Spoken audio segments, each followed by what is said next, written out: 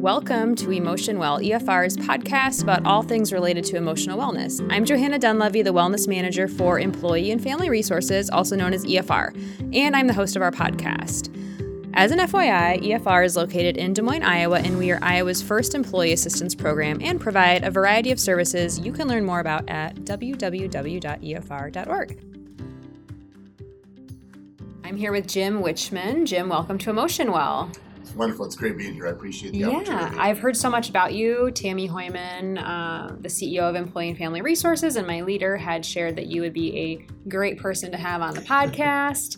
And so I said, sure, I reached out to you and you agreed. So I'm very excited to have you here and just to hear more about your life story and the positive experiences that you've had with counseling. And I know you've had positive experiences with EFR. And so while we're not here to talk about your EFR specific experience, I think it's important just to remind our listeners that Jim came to EFR through his EAP benefit several years ago. And so at the end of the podcast, I'll just remind the listeners, if you have our EAP, what some of the resources are. So Jim, tell me a little bit about yourself, just the basics, where you grew up, maybe where you went to school, where you are now. Sure. I grew up in a town called Ottumwa, Iowa. And a lot of people kind of chuckle a little bit if they know about Ottumwa. Yeah. And the way I look at it is, I am Ottumwa. So when people think about what does that mean, well, that's kind of who I am and what I'm about. In Ottumwa, I was raised by my mom, single parent, 4 children. So I have a older sibling, Julie, and then younger siblings, Mary and Eddie. Throughout that experience, we financially struggled quite a bit. And I say that because I remember the cockroach infested houses, the house that we lived in. My mom worked multiple jobs. What I remember most about that experience, though, was the school district and the community rallied around our family. Instead of judging us, they sat with us and walked with us. Anywhere from the principal putting me into leadership positions as young as elementary, to the high school families reaching out to my mom saying, hey, Teresa, Jimmy's got a football game in Fairfield this Friday. I know it's important for you to go. Do you have a ride? If not, we have you. Yeah. So it's just pretty cool. Homeless for a period of time, house fire. And when I say period of time, I don't know, 3, 4, or 5 months, something like that. Oh, wow. But we never knew we were homeless because we always had a place to stay because the community rallied around. Yeah. Had a friend named Mike Schooley. His grandpa purchased a house for us to rent from, and that's where we kind of resided for many years after that. Okay. I'm currently married to my wife for 27 years. Congratulations. Thank you. Probably more congratulations to me for that, and then keeping her with me. I have a daughter, Emma Kate. She's 26. A daughter, Evelyn. She's 22, and a son, Red, who's 16 and 17. All right. And so you have a background in education, and you were a school principal in various locations throughout the state of Iowa. Tell us a little bit about that. Were you a teacher and then a school administrator, or were you? Sure. Actually, I graduated from UNI, Northern Iowa. I did too. Go Panthers. I was a teacher in Urbandale for about 5 years, and then my calling was to step into the fire a little bit more and be a part of the solution. And so I started as a principal in a town called Ventura, Iowa, North Iowa. From there, I spent 11 years in the Pleasant Valley School District in eastern Iowa, 4 years at Central DeWitt, in eastern Iowa as well, and then most recently in Ankeny for about 7 or 8 years. Most of my time was in the middle school years. My experience in education as principal is about 25 years, and it's been a part of coming in and kind of maybe riding a ship, wherever that ship might be sailing, kind of riding with the system. A lot of times it's with culture and some academics. And when I say that, it's really good people where we had to just kind of refocus our whys and purposes in alignment.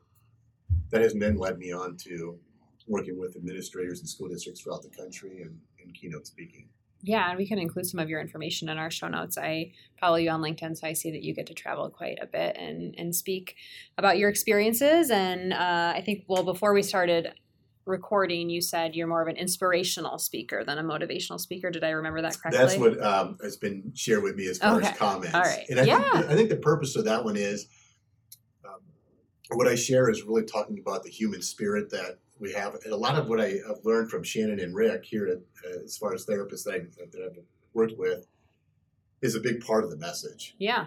And I tell stories about that. Maybe that if I speak more broadly about being a client, patient, I'm not even sure what the terminology is. Client. Client working with a therapist, that maybe we can kind of release some of the stigma, negative stigma that goes along with mental health. I think especially for men who seek therapy probably feel that the stigma is a little bit greater than women. So you mentioned Shannon and Rick, and they are two former counselors at Employee and Family Resources. And so when you were with Ankeny Community School District, you had our EAP benefit. So do you want to share a little bit with our listeners about how you kind of segued from, wherever you were in life to, hey, I should explore that benefit and maybe I should talk to a counselor. So what was the moment where you decided to reach out to EFR?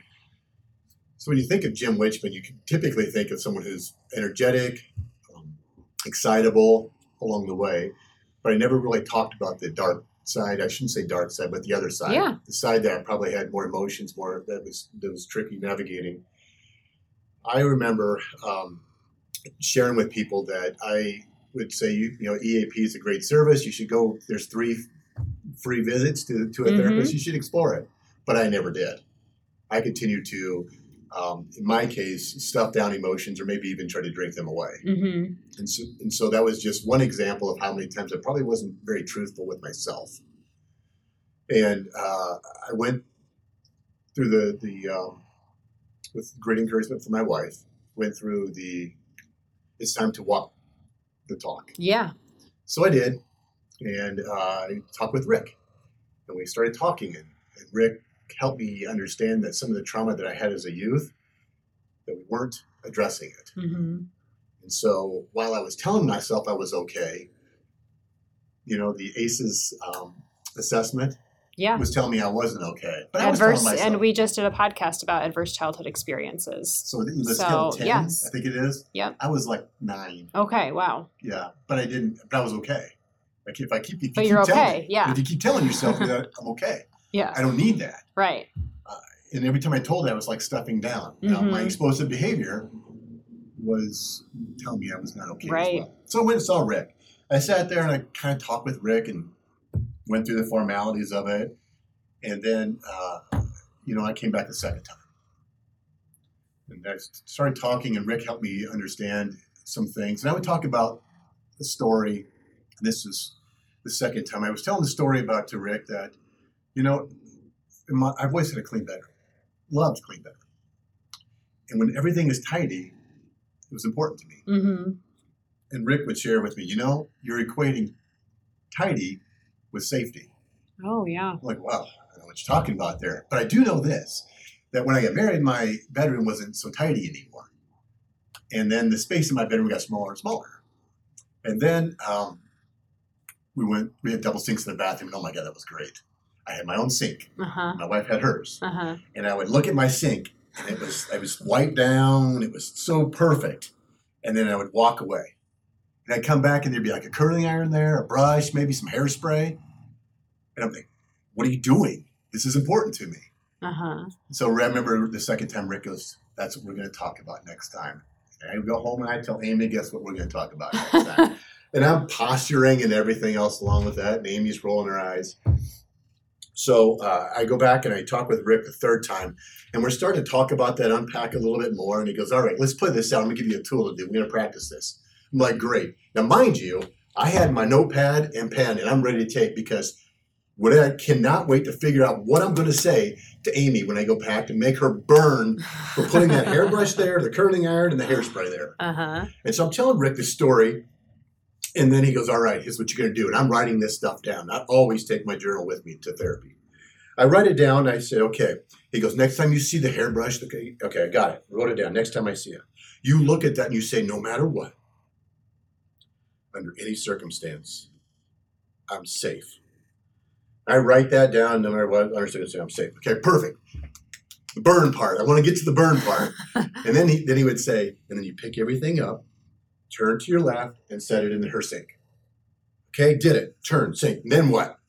So excited about this. And then he goes, and then you walk away. Oh, there's no burn part. There's no burn Spoiler part. alert. Spoiler alert.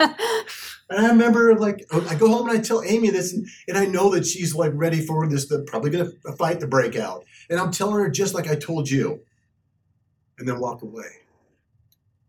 And I looked at Amy and I go, apparently this therapy thing isn't about anybody but me.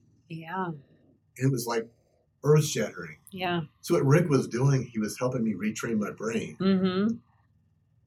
That it's not about making other people suffer with you. It's about you taking care of yourself. Yeah. So it's kind of like my code words now. If I get in a crisis word, it's no matter what, under any circumstances, you're safe. Yeah. And it retrains my brain Yeah. along the way within that.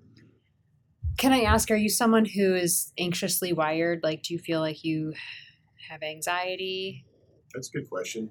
It's a personal question, so. Yeah. No, I'm pretty open with things now, but I would say that when I was chewing, when I was drinking, Mm-hmm. I was a lot more wired and anxious than I am sober. Yeah. So I've been sober, today is like 540 days. Congratulations. I haven't had tobacco in probably 5 years. And I religiously seek the support of a therapist. Mm-hmm. So the more I do that, the less anxious I am.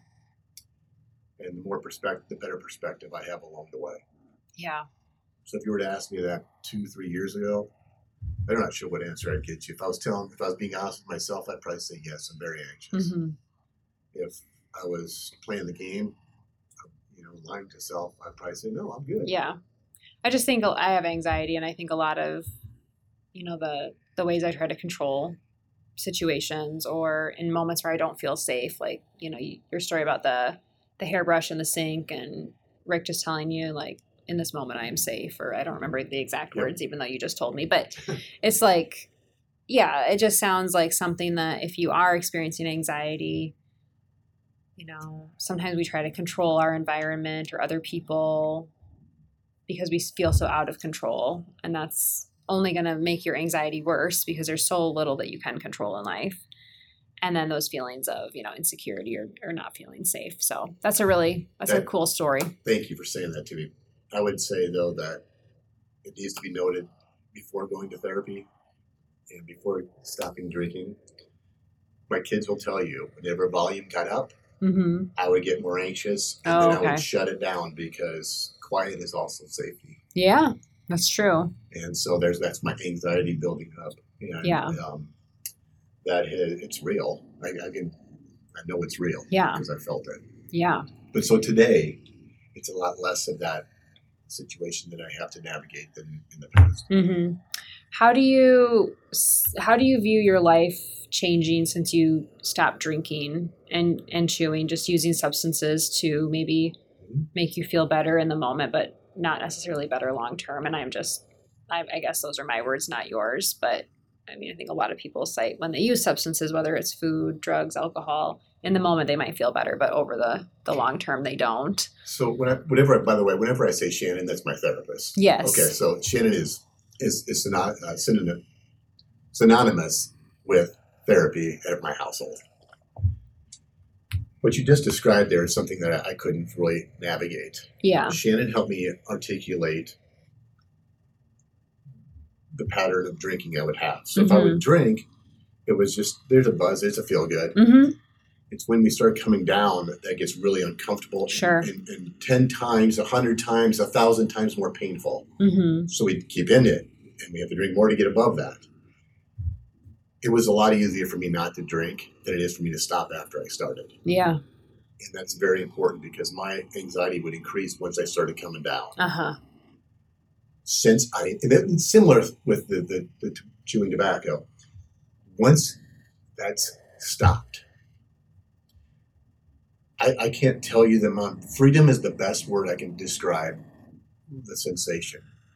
I'm not thinking about the next time. I'm not thinking about where to go to get a drink, or I don't think about alcohol. The the worries, the stress, and everything that goes along with it. After you have to navigate a lot of things. You know what I get to do? I get to leave a bar at midnight, drive home, and not have to worry about a thing. Yeah. You see anxiety. Yeah. Come back and tailgates. And it's those little things that really matter to me. What's wonderful, I think, is I'm still the same Jim Wichman, but probably more genuine. Yeah. In the past with that. So freedom is the best answer I have when it comes to releasing or life after. Yeah. So to speak. So you're a middle-aged man. I hope I can say that on the record. I would say yes. That's very safe. What do you think holds a lot of men back from reaching out to a Shannon, a Rick, a therapist, an EAP benefit? Because there is, when we look at our book of business, women use therapy and counseling services typically more often than men, right? And so if we're looking at our male dominant industries that we serve our EAP benefits to, sometimes we see lower utilization within manufacturing, construction, just because they're more male dominant. So what do you think, as a man, speaking for, other men, what do you think is a driver for that stigma? I think the first one, this is me, so right. I speak for myself. So just speaking for yourself. Flat out lying to yourself.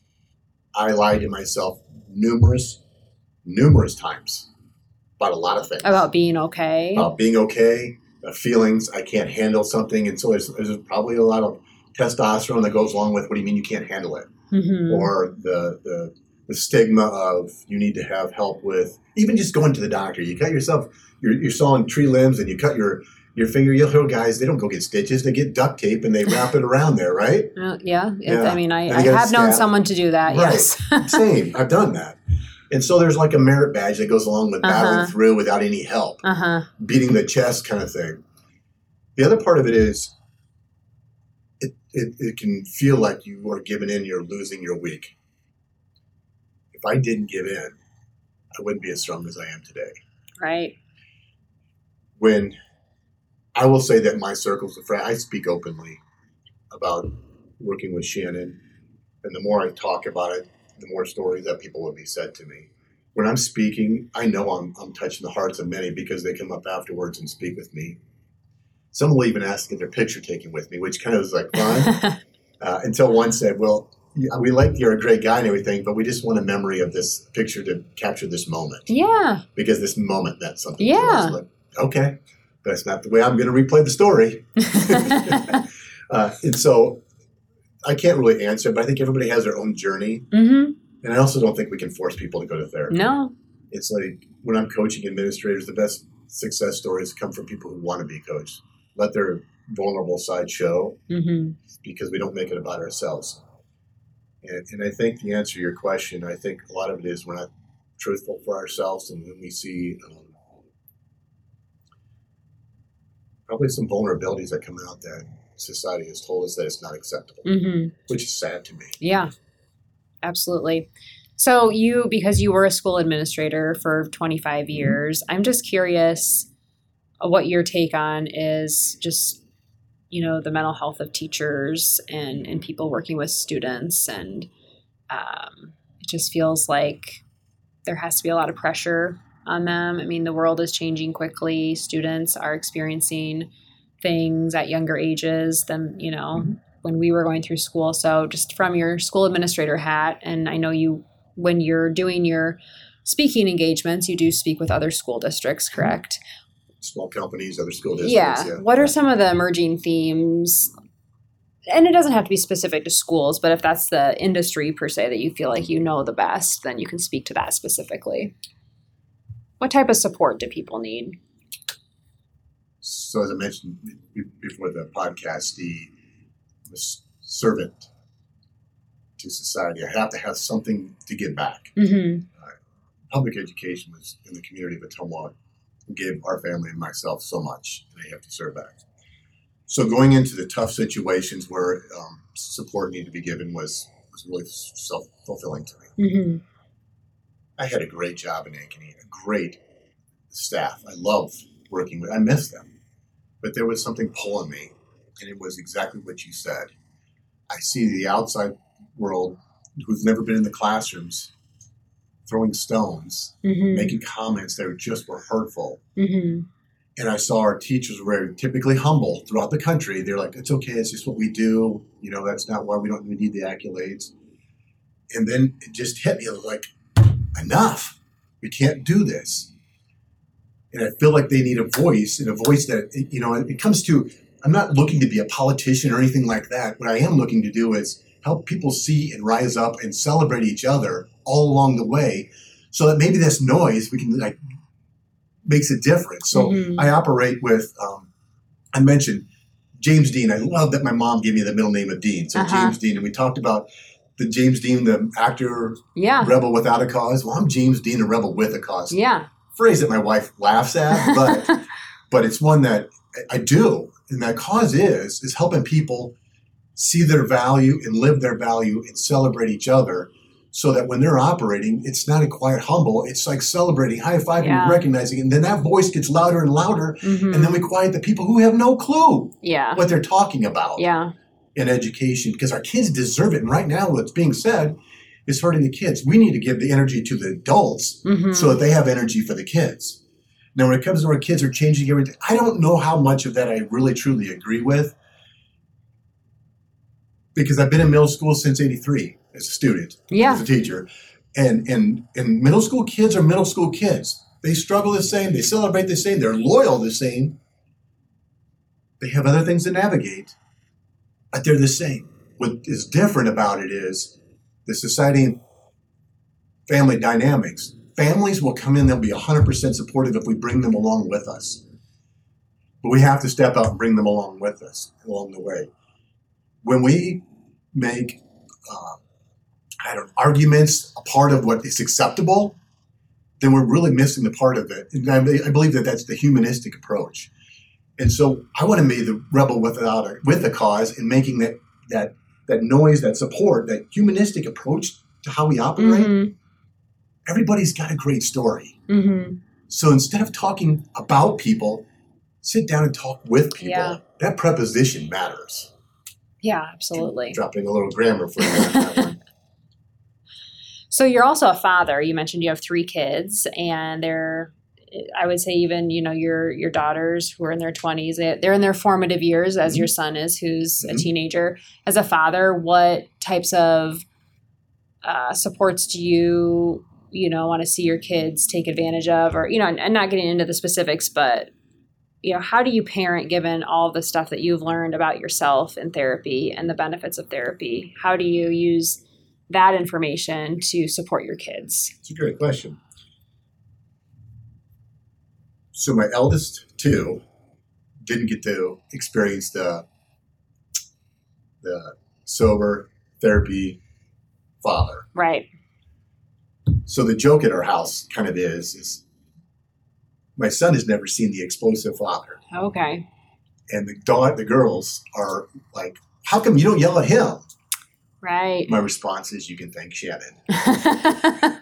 You can thank Shannon for that. Yeah. You can thank Shannon for that. And we talk about what that looks like along the way. And I share bits and pieces of my story growing up, and including the parts, not all the negative parts, but the parts that help me be a better person. I want my kids to look at me and seeing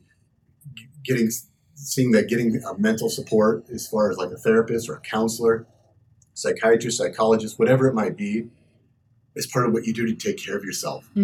Just like I want them to see me go get a physical well check. Yeah. I want them to see me taking care of my body. And I want them to know that I want to be around for being the best grandpa I can be. Yeah. So often we want to get better for other people. We don't say we want to get better for ourselves. Right. My daughter, Allie, was just sharing a podcast with me. I don't even know the podcast, but he was talking about dating yourself or falling in love with yourself. And we talk like it's not okay to fall in love with yourself first. We should be giving to everybody else along the way. But we can't do that if we're not taking care of ourselves. We have nothing to give away. Right. So we think about educators that give. If we don't allow them to take care of themselves, they have nothing to give. Yeah. And so as a father, it's the same thing with parenting. And by the way, parenting's tough. We all get the same user manual. For your listeners, they're like, I didn't get a user manual. Yep. We all get the same user manual. It's got a beautiful cover. You open it up with your first child and the pages are blank. Yeah. Right? Oh, yeah. Second child, beautiful cover. You open it up and it does say something in there. It says, do the opposite. Yeah. Right? Or this child will be different, you know? Guaranteed it'll be different. Yeah. And we navigate. Yet we have people that throw stones about parenting styles all the time. Every parent is doing the best they know how. Yeah. Under the circumstances they're parenting in. It's all they know. And everyone has different circumstances. Everybody has different circumstances of everything what they've known. So you take the person, like my mom. My mom was doing the best she knew how. And what people don't always understand, yep, we were on welfare. We welfare supported us. Mm-hmm. It is not easy being on welfare. There's a lot of paperwork that goes along with it and everything else. So if you could say you need to be home for your kids. Well, I can't because I'm working 3 jobs. Or you need to have more jobs so you're not on welfare. But I get where's the parenting committee play? I think my mom navigated it wonderfully. Yeah. We went to work with her. Now, I'm curious, like, did you see at the time when you were growing up that your mom was doing the best she could? Or did that come later? Because I'm a mom, I have a 6-year-old daughter, and I've always wondered this, like, will she look back someday and recognize, like, my mom was doing the best she could? Yeah, I'll tell you. The answer to your question is no, I did not. Right. When I look back and I think of all that she did do, and she had to put her humble pie, her feelings aside about that, and take support from people who wanted to help. Mm-hmm. As a son, I hated seeing that because I didn't want that help. It made me feel less. As an adult now, I'm giving any chance I possibly can. So how she did that, we don't know. So my mom recently had a major stroke. And in that process, we learned a lot. She's alive, and we're very happy for that. It's a miracle that my sister was there. So we're making funeral plans now just to take care of all this business. She doesn't have feeling on her left side, but mentally she's really good. And the Bridges at Ankeny has been just outstanding place. Probably a little plug there. I'm not sure. Shout out Bridges at Ankeny. The Bridges at Ankeny. But I was thinking about what you said about parenting. And I said some really mean things to my mom. It didn't take a village to raise me. It took all of Wapello County to raise me. I gave everybody down there as many lemons as possible, and they kept saying, nope, it's lemonade, buddy. It's lemonade. But one of Mom's requests was for me to read this book to her. Recently? Recently. Okay, so she's saying they're putting together plans. It's all taken care of. Yep. Which everybody should do, including himself, but I have not. So that's kind of hypocritical. Anyway, so to read this book. And this book, I remember when I gave it to her. I gave it to her when I was a junior, senior in college. And my teacher, Mary Bell Betterton, read it to me at Northern Iowa. She read it to the whole class. Jim Wichman and 39 girls. So she reads this book to us, and it's Love You Forever. That's the name of the book. I can't remember the author. Love You Forever. And in there it talks about this mom taking this baby home, and with the baby sleeping, she picks him up at night and rocks him back and forth and sings, I love you forever. I like you a lot. As long as you're living, my baby, you'll be. Mm-hmm. And then the teenager grows and grows and grows and grows. And it goes up and then becomes a toddler. Same thing. I love you forever. Okay. As long as I'm living, my baby will be. Mm-hmm. It goes on. Talks about the ages of the teenage years and how goofy we all are at the adolescent age. Same thing. Sleeping, she walks in, picks him up, cradles him, sings him a song. Same thing when he's an adult. So it's kind of exaggerative, but it also has a lot of meaning to it. So picks him up as an adult, same thing. Life goes on. Mom gets old. Son has his family of his own. Mom can't go see him anymore because she's older. He goes over and does the same thing to Mom. Mm-hmm. Right? Great story. Hard for me to say that, obviously. Yeah. So the secret to parenting, I think, is in the book. It's amazing, and she knew it. Yeah. It's called it's unconditional love for your babies. No matter what you do, you're there for them. Yeah. And my mom raised 4 kids, poverty, welfare, homeless, 9 college degrees. We broke the system because my mom Yeah. and the community of Ottumwa. Yeah. So all of us are doing the best we know how. We judge because some parents that's all they know how. Mm-hmm. And so the best we can. Mm-hmm. My kids will even tell you, I'm a much better principal than I am parent. They've had me as a principal, that's why they say that. But they love me because they know that I'll do anything for them. Yeah. So your 6-year-old, they might not always know. Because remember, our brains aren't fully developed until we're 25, I believe 25. it is. Yeah. Some people might even say, I think my wife might tell me that mine started developing around 48. So there's always that. Yes. That's why we need therapists to help with that, right? So it just, but parents are getting pretty rough on themselves. And then when it comes to somebody's doing their baby wrong, instead of letting them and walking with them or behind them to support them, we try to walk in front of them and be the snowplow. Uh-huh.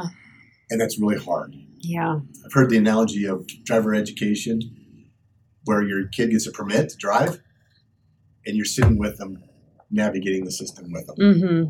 You go from being in the driver's seat to putting them in the driver's seat, and you're navigating with them. And eventually they're going to do it by themselves. Yeah.